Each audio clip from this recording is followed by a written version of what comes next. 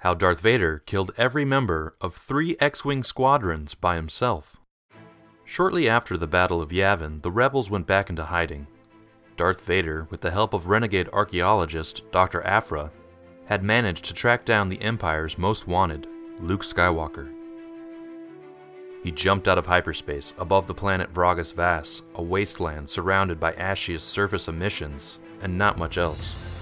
And it was the second Vader, alone in his custom TIE Interceptor, arrived that the fun began. In an interesting turning of the tables, Vader arrived in the middle of an X-Wing training exercise above the planet's surface. His surprise welcome party to the planet was not 1, not 2, but 3 X-Wing squadrons. It was just as much of a shock for either side, but both were unusually calm. The rebels believed it to simply be a wayward TIE fighter pilot, but Vader didn't break a sweat. He knew he was the better pilot. The only thing concerning him was whether this was a trap planned by Dr. Aphra, his most recent ally in his quest to undermine the Emperor. As he calmly questioned her over the intercom, the doctor declared her innocence, knowing that if Vader blamed her for the ambush, her work with the Empire would be short-lived. Vader turned back towards the planet and the squadrons of X-Wings. He could sense Luke. That was why he was here, and nothing was going to stop Vader from finding him. He began to charge toward the enemy craft. As the rebels dismissed this as a particularly plucky standard TIE fighter, they start casually to fire without moving. After all, there were far more of them than of their enemy. But things quickly fell apart for the squadrons. Amidst the electrical red flashes of the X-Wing blasters, Vader's interceptor swiftly slid through the laser labyrinth at great speed, much to the confusion of the rebels. One by one, the Sith Lord picked off the fighters with ease. The vacuum of space filled with red explosions as the X-Wings met their end. And just like that, one of the 3 squadrons was gone. 24 ships taken out in a few minutes. As Vader flew through his destruction, the other squadrons geared up. It was time for a full-on, no-holds-barred attack. After all, it was just one TIE fighter, right? Their arrogance proved fatal. Despite the many X-Wings against him, Vader was confident he would succeed. He drew on the dark side of the Force to guide his aim and movements.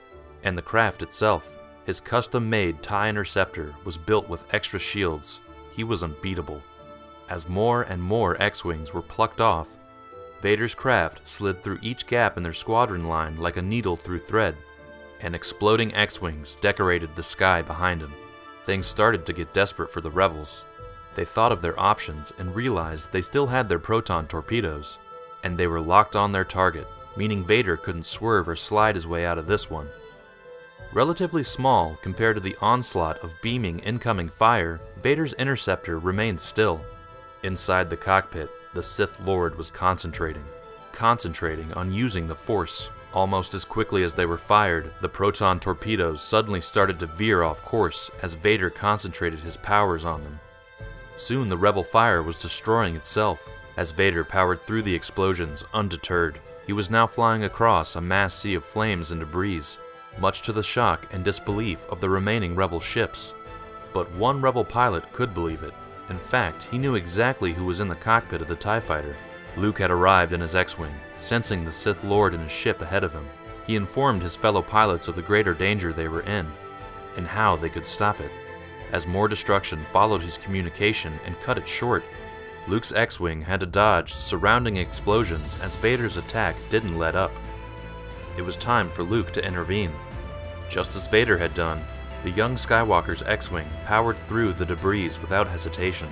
Much to the concern of his fellow pilots, Luke was heading for a one-on-one fight with the Sith Lord. Vader sped towards him. Soon, both Force users were on a direct course right into each other's craft. Vader wasn't yet aware of who was piloting the crazy X-Wing barreling towards him. But then, he sensed it. It was Luke. Too late to choose any other maneuver, the 2 crafts smashed into each other. Caught in the planet's orbit, the smoking remains of Luke's X-Wing and Vader's TIE Interceptor began to slowly fall towards the planet's surface. Their crafts, spiraling out of control, filling the sky with black smoke and deep red fire, crashed. Vader was down, and so was Luke. Both men knew their adversaries well. Vader was aware of Luke's strength in the Force. Luke knew that Vader was the strongest Sith in the galaxy. The crash wouldn't be the end of either, and both knew it. Their fight would continue on the planet's surface, but that's a story for another time.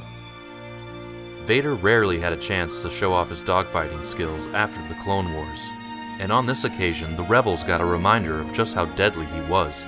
Even without his lightsaber, the space around Gragas Vass had now become an almost floating graveyard, as X-Wing debris, deceased pilots, and abandoned astromech droids littered the stars. It was a dark day for the Rebellion, and there were many more dark days to come.